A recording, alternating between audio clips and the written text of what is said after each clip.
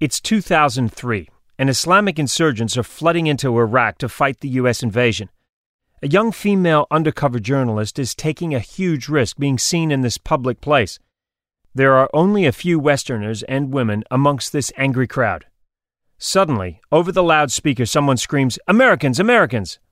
The journalist looks up in horror to see a young man rushing at her with a knife. I knew I couldn't go back. Changes your You just life. put it out there. She said you've got less than a year to live. Just dug even Luck deeper. is the residue of design. Nobody else was doing it, so why couldn't I? That was the turning point. Welcome to the Bucket Podcast with Phil Kogan. Every week I talk to mavericks, disruptors, and innovators. People who ditch the excuses, swerve off the predictable road, and epitomize what it means to tick it before you kick it.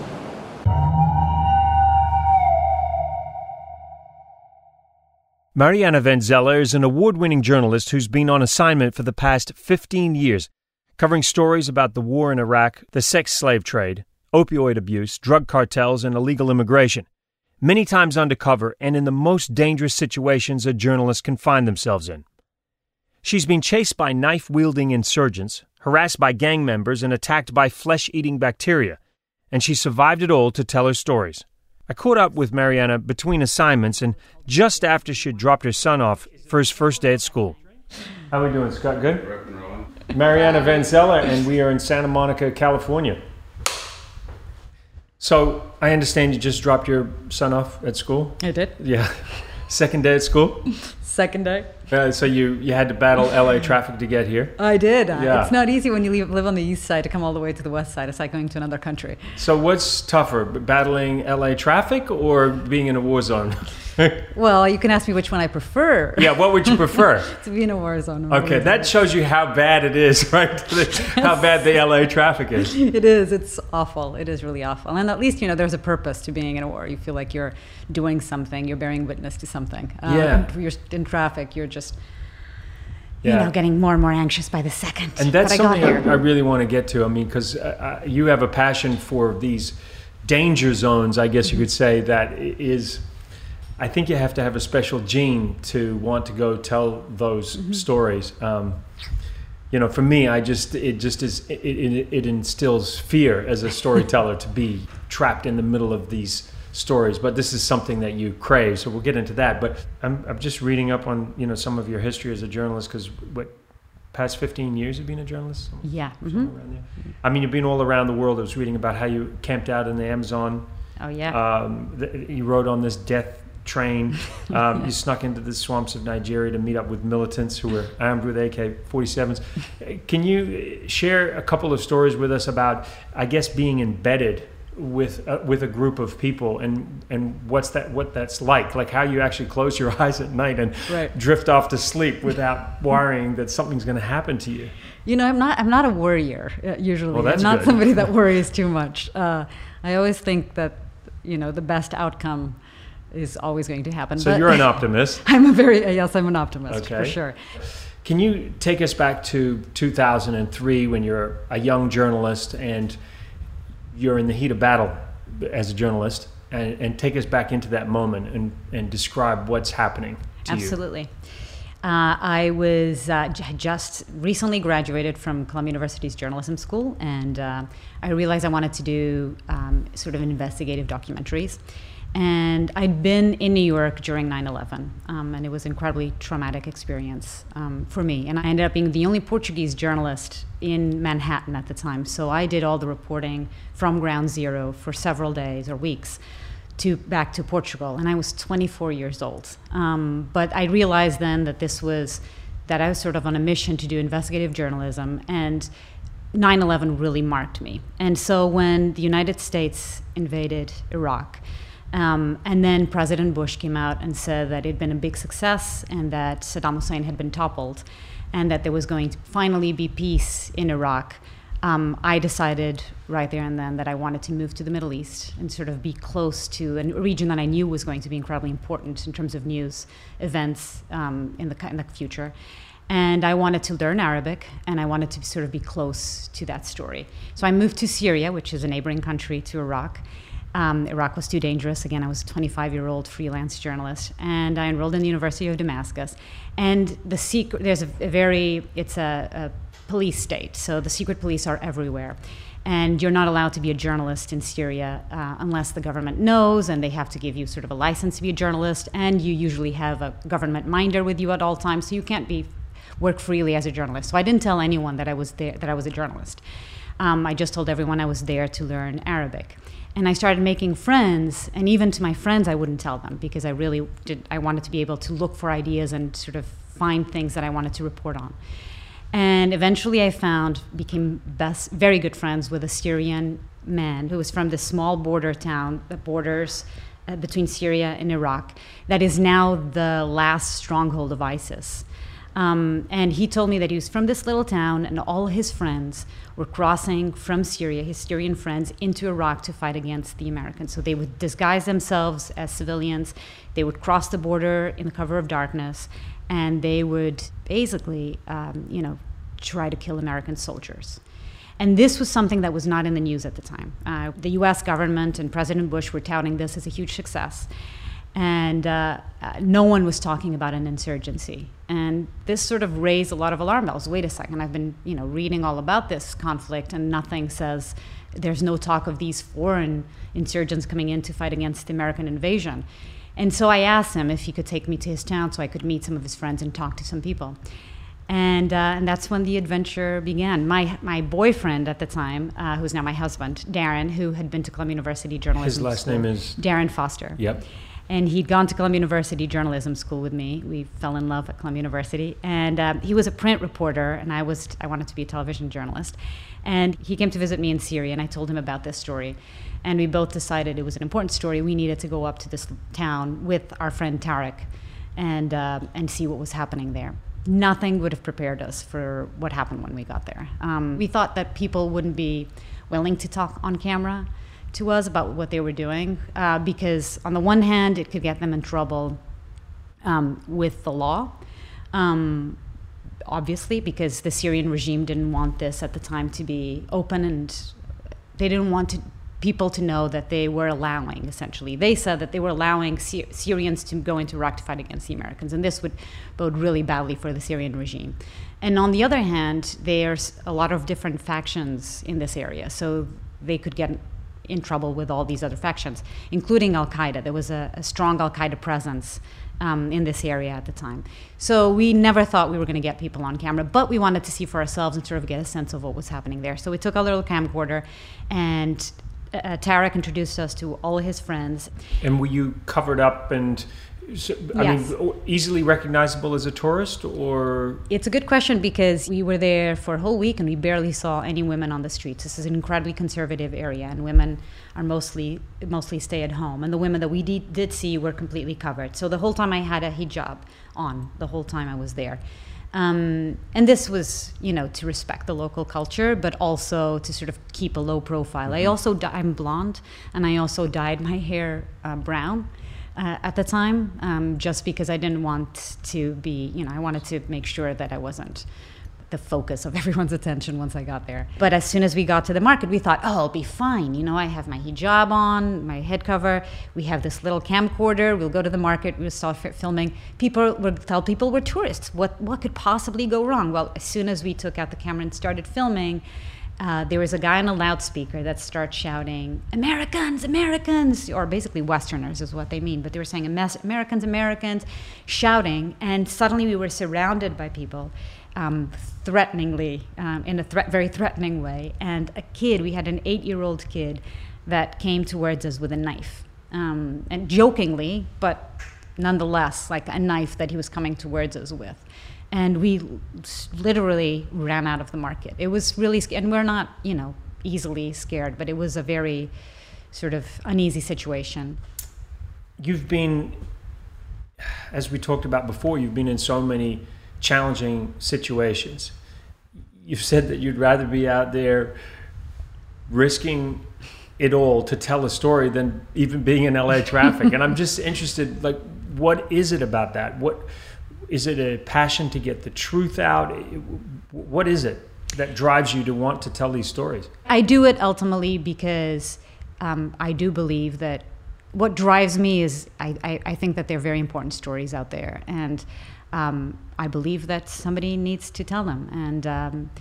And I have the incredible honor of being able to be one of those vehicles, to be able to tell these stories about these really important issues and how they're affecting people all around the world. And I think the challenge most of the times is not so much, yes, it's risky and it's difficult, and a lot of times we find ourselves in very sort of difficult situations, but I think the biggest challenge for us is making sure that even though we're telling stories about people very far away that at the surface have nothing that connects us to them, is making those stories connect to us in a way that we can look at that and it's like, that could be me.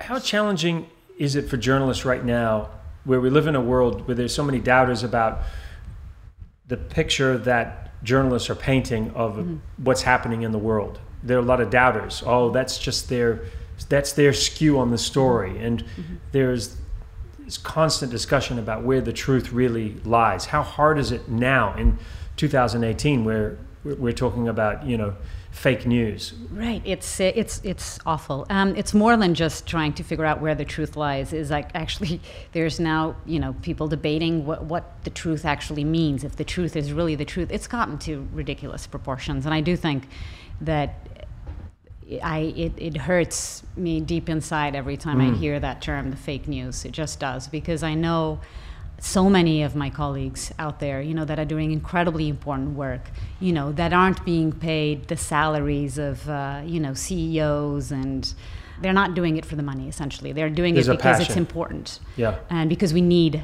journalism, we need the media. And the media the news is not the enemy.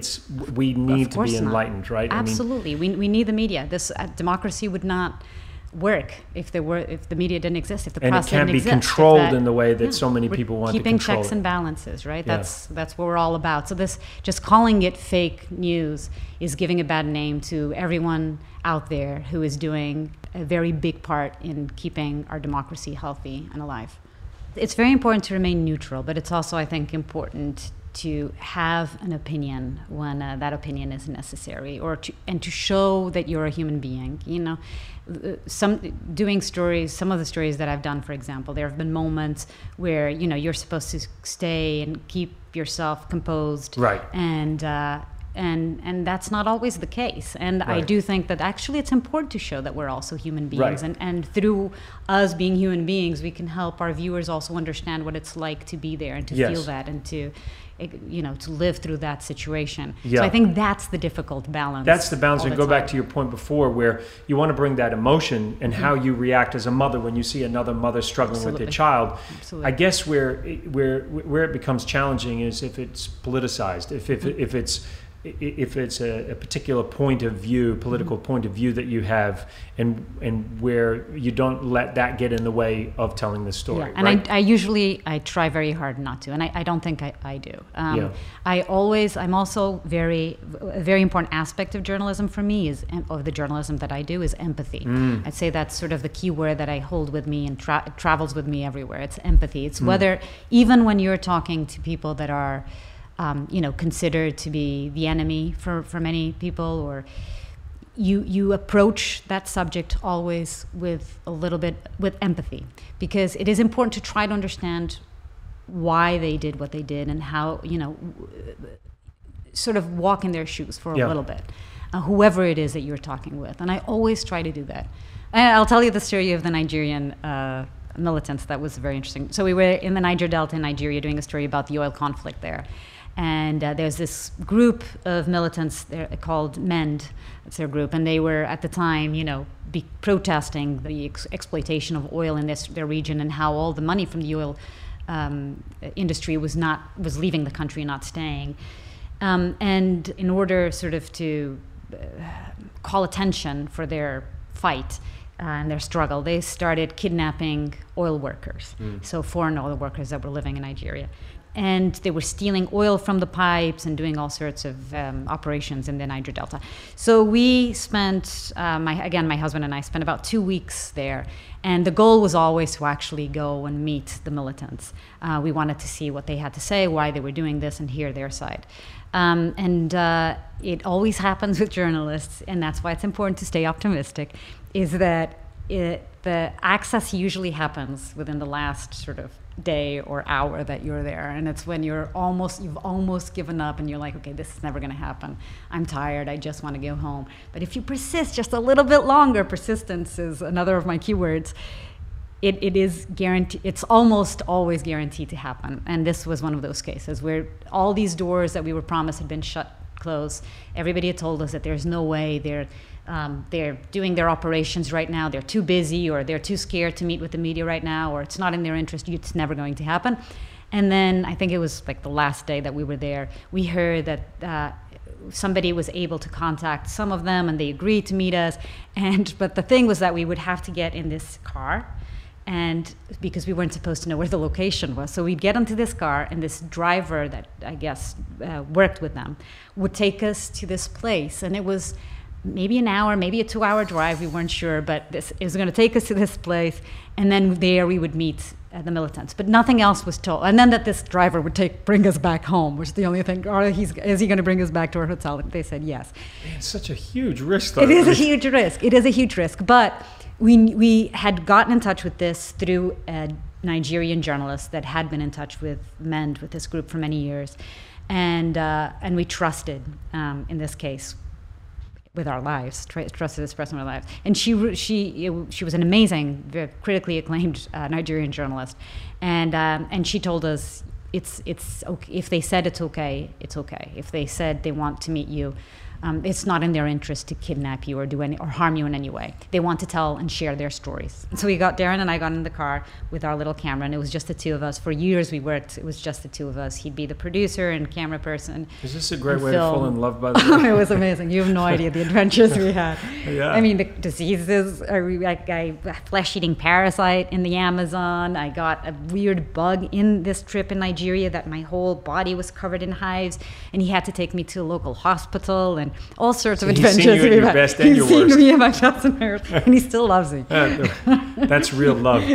So I always said that I travel not only with the person, the camera guy, the director, producer, but also my personal bodyguard. I mean, a guy who I know would do anything for me. Take a bullet for you if he had to. Exactly. He's going to be there for you. So I'm incredibly lucky. Yeah. So we get into this car, we travel for like an hour or so, and then we get to this, and we're in the middle of nowhere, and we're traveling into this sort of green area with no houses or nothing around it. And we go into this, basically we stop the car in this little port area. So there's all these sort of canals and swamps, the Nigerian swamps. And there was this little tiny port, and we get there, and we're still in the car, Darren's getting his gear together, I'm getting my stuff together, and suddenly we hear a little knock on the window, and it's this like 8-year-old, 9-year-old kid. And we roll down the window, and he says, I think it was Oyibo, how they say white person. I think that was the word in a Nigerian. Hey, white person, the people you're looking for are over there, so just go over there. So we get out of the car, and we sort of follow this kid. And still, Darren is sort of fixing his gear and looking down. I'm doing something and also looking down, and suddenly I look up. And there it is, the little port area, which is basically just a couple of wood planks out into the swamps.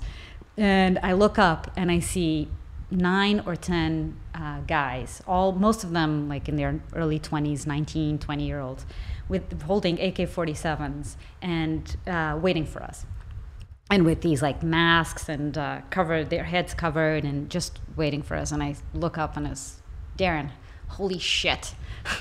Look, he looks, look what's ahead of us here. Keep walking ahead. And he does, and he was like, holy shit, let's keep it cool. So we walk up there, and we introduce ourselves very politely. It's always important to keep very calm. We can start getting nervous there. It's not going to solve anything.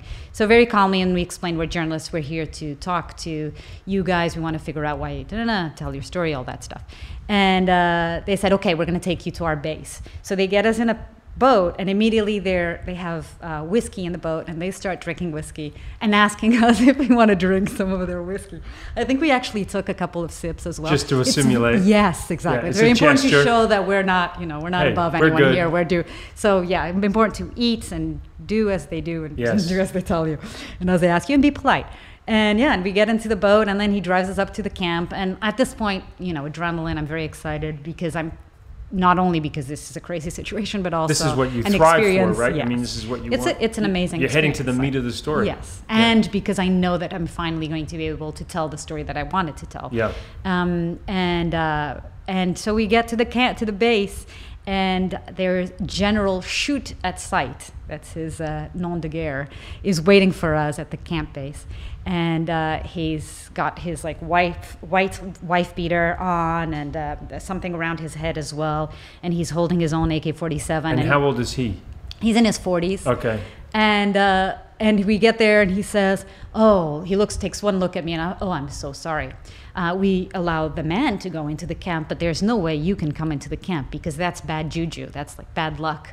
And a woman, if you step on this camp, then that's the end of our activities here because we'll be blessed, or there'll be bad luck for the rest of our lives.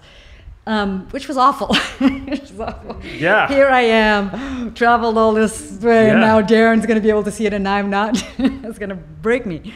But and you said, I used to be a man, and I really still am a man. I'm disguised as a woman. I said, guess who wears the pants in the house? It's not him. Yeah, right. It's me. Okay. No, so they allowed Darren to go into the camp, but then we were able to convince them to go out on the boats they had. And they also wanted to show their arsenal. So they came out with all their weapons, and there are several speedboats. And we did the interview with General Shoot at Sight with all his speedboats going around us in circles just to sort of show their... He wanted to show his might. Power, exactly. Yeah. Boots on the ground journalism is something that has been a little bit lost in the past few years. Why do you think that is? Because it's cheaper to make studio television, right, essentially. And because, when you just have to get two people to disagree on something, and that makes great TV. Ratings. Great TV, people like that, Yeah. But, I truly believe that real journalism is, not only the people that make phone calls and have a long list of people that they're calling and investigating, but also boots on the ground, actually going there and hitting the field and spending time there. Which is kind of nice that now you're working on Explorer. Oh, it's fantastic. You literally explore the world. And you've amazing. done some really fantastic stories. So you mentioned that you have an 8-year-old child, and I'm just interested, since you've had your child together, whether that has influenced your choices and stories and where you go, and whether it has affected your choices in terms of what happens in a story, like how far you'll push following a story when you're in it. I think yes, a little bit, but I also think experience. Just the more stories you do and the more sort of iffy situations you've been in, the more you realize that maybe you should be a little bit more careful. Yeah. I see a lot of the stories and so things. So it's maturity, as well maturity. as just the fact that you've got a kid. Yes, absolutely. I do think that in a way also, on the flip side of that, I think it's pushed me more into... yes, maturity has held me from maybe putting myself in some of the situations that I did when I was 24 years old going to Syria. But at the same time, I do think on the flip side is that every single story I do out there is not so much about me being a star at 20 years old. It's more because I'm trying to make my family proud, and I want to make my son proud. And I want to be sure that, when I'm out there, since I'm away from him, that I'm doing, and that I'm working as hard as I can and as much as I can to tell this story, that there's a reason I'm out there, that I'm not just making... you have a real purpose in life, Yes. and as he gets older, he's going to understand just how important it is. Just talking about him makes me emotional sometimes, so I got caught up there. Isn't it wonderful, right? It's incredible. It's a life-changing thing. Oh, it's completely life-changing. It is. Yeah. It's the word that I mentioned before, empathy too. It's something that I carry even more with me now in stories, because when you become, responsible for another human being's life, you realize just how challenging it is to raise up good people. You seem to have a propensity for stories about underdogs, people who are struggling against the odds. Where do you think that comes from? It's more the people that I think need to have a light on them, and that they don't currently do. It's the stories, I think, that are underreported, that are the ones that really attract me the most. The stories that, for whatever reason, really haven't been reported much on, but that I do think are important to be reported on. You've gone on to do such an elaborate collection of stories. This OxyContin Express story, powerful. How did you decide to follow that? Why did you decide to follow that story? So I was working at Current TV at the time, and we'd read a small little clip on the Miami Herald at the time it was a small little story about how all these pain clinics were opening up all around South Florida, and how at some point there were more pain clinics in South Florida than there were McDonald's. What is a pain clinic? A pain clinic is a place where supposedly you go if you don't want to go to an office doctor. You go to a pain clinic if you're in some sort of pain, and they can do a X-ray. They have X-ray machines, and they have a doctor on staff, and he can talk to you and give you some pills for you to basically start feeling better. The problem with these pain clinics is that they were giving out pain pills like they were Tic Tacs. There were people from all across the eastern seaboard and all across America that were coming down because it was really easy to get these drugs, to get OxyContin. At the time, nobody was talking about OxyContin. We did not have the opiate crisis as we see it nowadays in our hands. So I remember hearing OxyContin and pain pills, what is this? And like going online and looking into this and then finding out, oh wait, this might be a story. I mean, there's actually people coming from all over America to go to South Florida to get these pain pills. Are they in that much pain that they can't get their pain pills back in their states? What is happening here? And there was all this talk about this addiction to these new pharmaceutical drugs.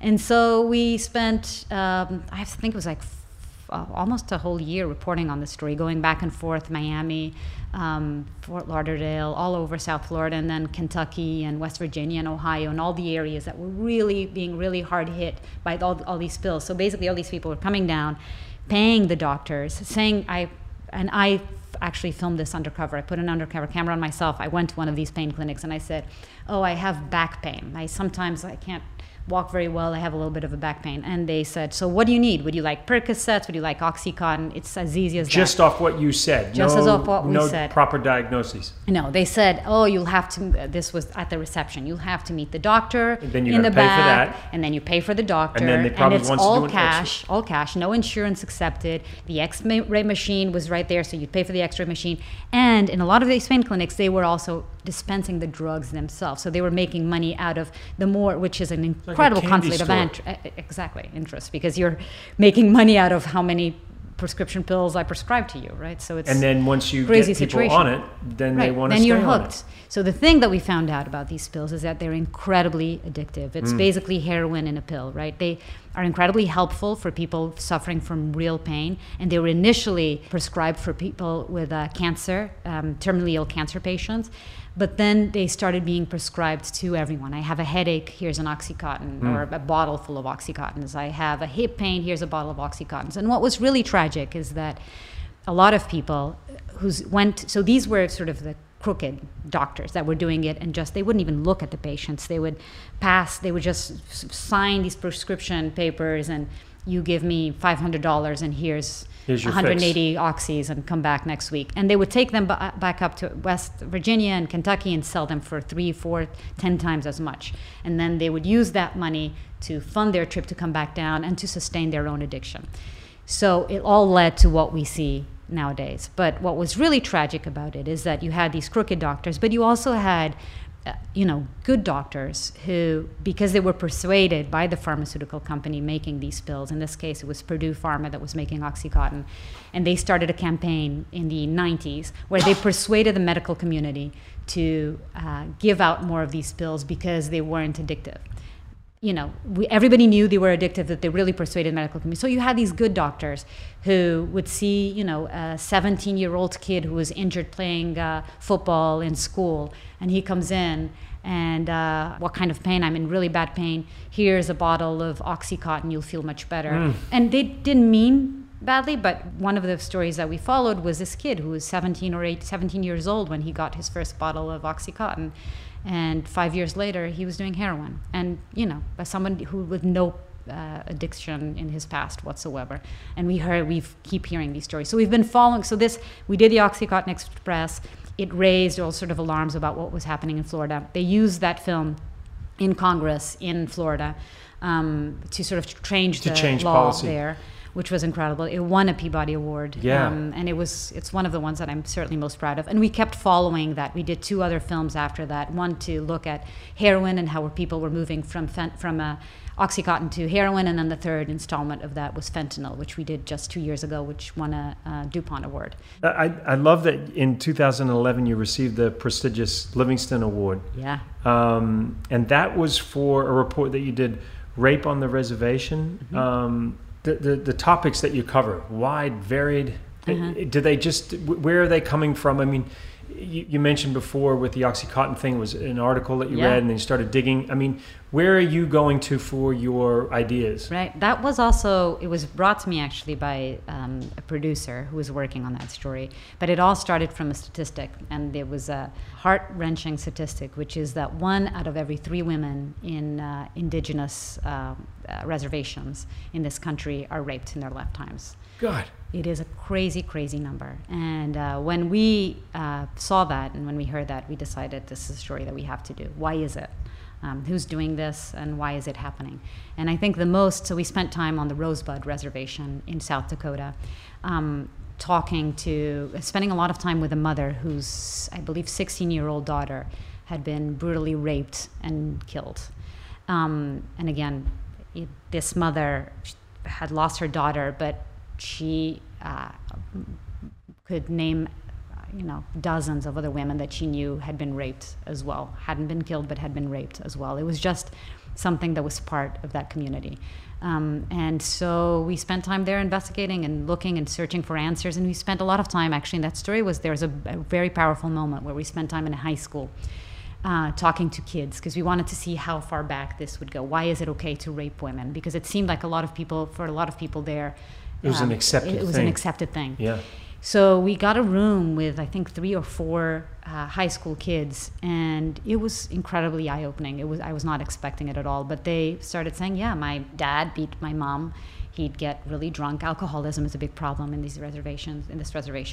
And I grew up watching my dad beat my mom, and women should be subservient to men. And I saw him come home, and if he wanted to, he could do whatever he wanted to. And so I think I want to be a man like him. And so he essentially said that he'd been all these parties that they'd go to. There's nothing to do in this community, they'd say, so they'd all get really, really drunk, and then they'd rape girls that were passed out drunk. Why is it that they think that this is acceptable? Right.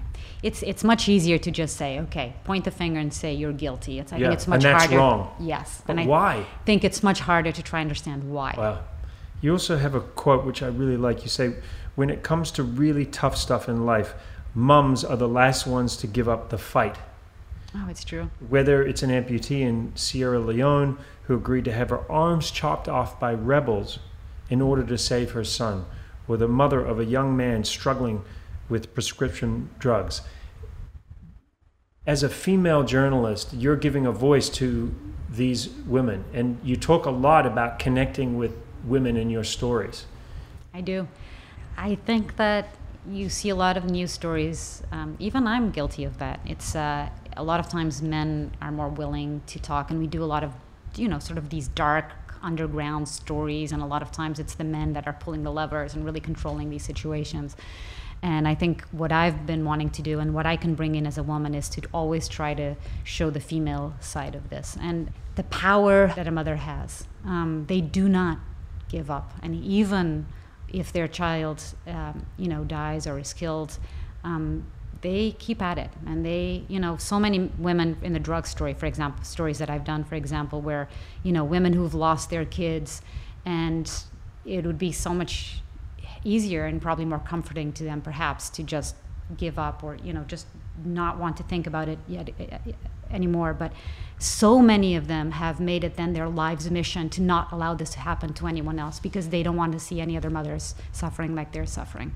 I'm just wondering, is there a story that's out there you don't have to be specific because maybe you don't want anybody to get the scoop, but is there sort of a holy grail story that's out there waiting for you, even if you don't want to disclose it, like something you're eyeing up that you really have a passion for telling right now? Or are you just following what's going on in the news and looking for ideas? I think that the opiate crisis, the biggest drug epidemic that America has ever seen, is all around us. We hear about it constantly, but I think that sometimes people get saturated and just decide, I don't want to hear about it. We already know there's an opiate crisis. Tell me something new. I think keeping at it is incredibly important. Well, fentanyl was a good one because it was an important one. I started hearing, because of all the contacts that we have in that world, about this drug called fentanyl. Nobody knew. I didn't know what it was. I'd been reporting about prescription drugs and opiates. So tell us so we understand. And suddenly somebody tells me, fentanyl. There are people dying of fentanyl. And I was like, what is fentanyl? And I did a search. And so it's a pharmaceutical drug. It's 50 times stronger than heroin. And it's essentially a painkiller as well. It's used, and it was approved by the FDA for terminally ill cancer patients, for people who are really in the last dying. Why? Because it is incredibly addictive. And yet, just like they did with OxyContin, there were pharmaceutical companies out there that started essentially marketing these drugs as not addictive and paying doctors speakers fees to prescribe more and more of these drugs to people that really didn't need them and shouldn't be using these drugs. And as I started reporting on this and finding out more about fentanyl and telling my boss, we have to do this story. It's a new drug. It's 50 times more powerful than heroin, and people are starting to die from it all over the country. We need to do this story. And so he said, after I insisted on this story for several months, he finally said yes, and we started doing the story, and it was even worse than we thought. In New Hampshire, for example, there had been, I think, 5 times more people dying from overdoses of fentanyl than heroin. And now there was a huge spike in deaths last year from opiates. More people die from drug overdoses in this country, mainly opiates, than they do from car crashes, for example. It's the number one cause of accidental deaths in this country, or from gun injuries. More than cars? More than cars and more than guns. It's crazy. It's crazy. Because guns is something like 35,000 people, I think, in the United States? I believe last year it was something like 117 people a day are dying every day from an opiate overdose. Wow. And so then when we put out our story, and then Prince actually died of an overdose, and it was fentanyl as well. And suddenly everybody was talking about fentanyl. And that was, it's important to know that it's out there, because it's an incredibly dangerous drug, and it's out there, and again, it's still killing more and more people. So the opiate crisis, trying to figure out where it's coming from, but also how it started. And in many ways, it started because of American pharmaceutical companies trying to push their drugs. And so we can blame Mexico, we can blame China, where these drugs are made in labs. We can blame all these other countries, but ultimately the only way we're actually going to solve this problem is if we actually look at ourselves and realize this is an American-made problem. These drugs, this epidemic was created in America, and how can we change this so this doesn't happen again? And journalism is important for that. So because we are the ones that are, tasked and with showing that. All right. Well, I have a feeling you'll be following that one. I will. Mariana, thanks for all your stories. Thank you, Phil. Where do people go if they want to learn more about you? Well, Explorer. Yes. I have a couple of documentaries that I've worked on for Fusion as well. Yes. And hopefully more places, but hopefully more Explorer too. That's what we're hoping. We're at a hiatus now, but we're hoping that will come back. So more people watch Explorer, the more we'll be out there traveling, doing what we love. What we love, telling stories of the world. Yeah, and show how wonderful our world is. You know, Yes. get people to get out of their couches and go out and explore. Yeah, get the passport. How amazing is that? And get out and explore. Yeah. And don't go sit in a resort. Go immerse yourself with people. Absolutely, that's what I say all the time. Yeah. Drink the coffee they drink and try things, and just be part of where you are. That's the best advice I can give people. I agree, 1,000,000%. Otherwise, you just are sort of transporting yourself into a place that's just like home. Exactly. So we normally end with a few questions. So Mariana, if you were going to do a road trip across America, or maybe let's say you were going to take a long drive and you could have anybody from any time in history in the car with you, who would you take? Holy moly. I would probably take Vasco da Gama. So he was a Portuguese explorer, one of the most famous explorers of all time. Well, the Portuguese, Portuguese unbelievable mariners, explorers. ruled the world once, Yes. many centuries ago. But here was a man, who was not afraid and who took that getting out of the couch really to the next level. Yes. He got on these ships and traveled all around the world. To the edge of the ocean. And risked falling off the other side. mean, if you think what I do is dangerous, this guy was crazy. And I really, my son is called Vasco, Yep. partly because of Vasco da Gama. And I would love to be able to sit down with him and find out what it was like to explore this unseen and unknown world so many centuries ago. I'm sure you'd have a few stories to share with him. Who else would you take in the car? Because you got a couple other people. Oh, I can take more people. Yeah. I'm a huge fan. A person that has had an impact on my life has been Christiane Amanpour. She's a journalist. I grew up also watching her reports from the Gulf War back in the day and thinking, wow, she's amazing. She's incredible. Here's a woman. You see so many men on television, and here's a woman who has a lot of knowledge and who is not afraid and who's out there telling the truth. A strong voice. A strong female voice. So she's always been a very important presence, and I've had the opportunity to meet her, and she's incredible. And I would definitely take her because there's so much that I want to learn more from her and from other female journalists around me. And then I would take my son because I do want him to Because he could learn. Yes, he already travels with me as much as possible. But how amazing would it be to have a kick-ass female journalist, Christiane Amanpour, Vasco da Gama, his namesake, with all this history. He loves history, by the way. So with all this history behind him, telling him what it was like to conquer the world. I mean, that would be pretty spectacular. Be awesome. Can you make that happen? Well, I'm just thinking about that. You know what? One day in the future, it may happen. You never know. never They take know. his DNA and bring him back. It's true. And your last day on Earth, Mariana, if you knew that you were going to be having your last day on Earth, what would be that day? How would you set up your last day on Earth? Well, surrounded by family and friends and a big party. I'm a sucker for parties. I love parties. I love hosting parties. I love having people around me. I'm a very sociable person. I love to drink. Yeah. What's your drink of preference?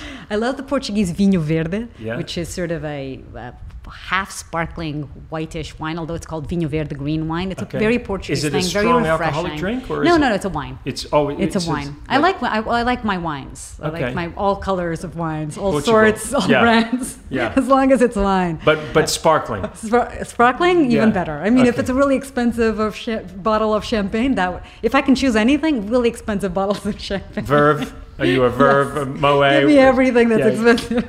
And then surrounded by family and friends and at my house where I can host and where I can just be surrounded by the people I love, but in a party setting.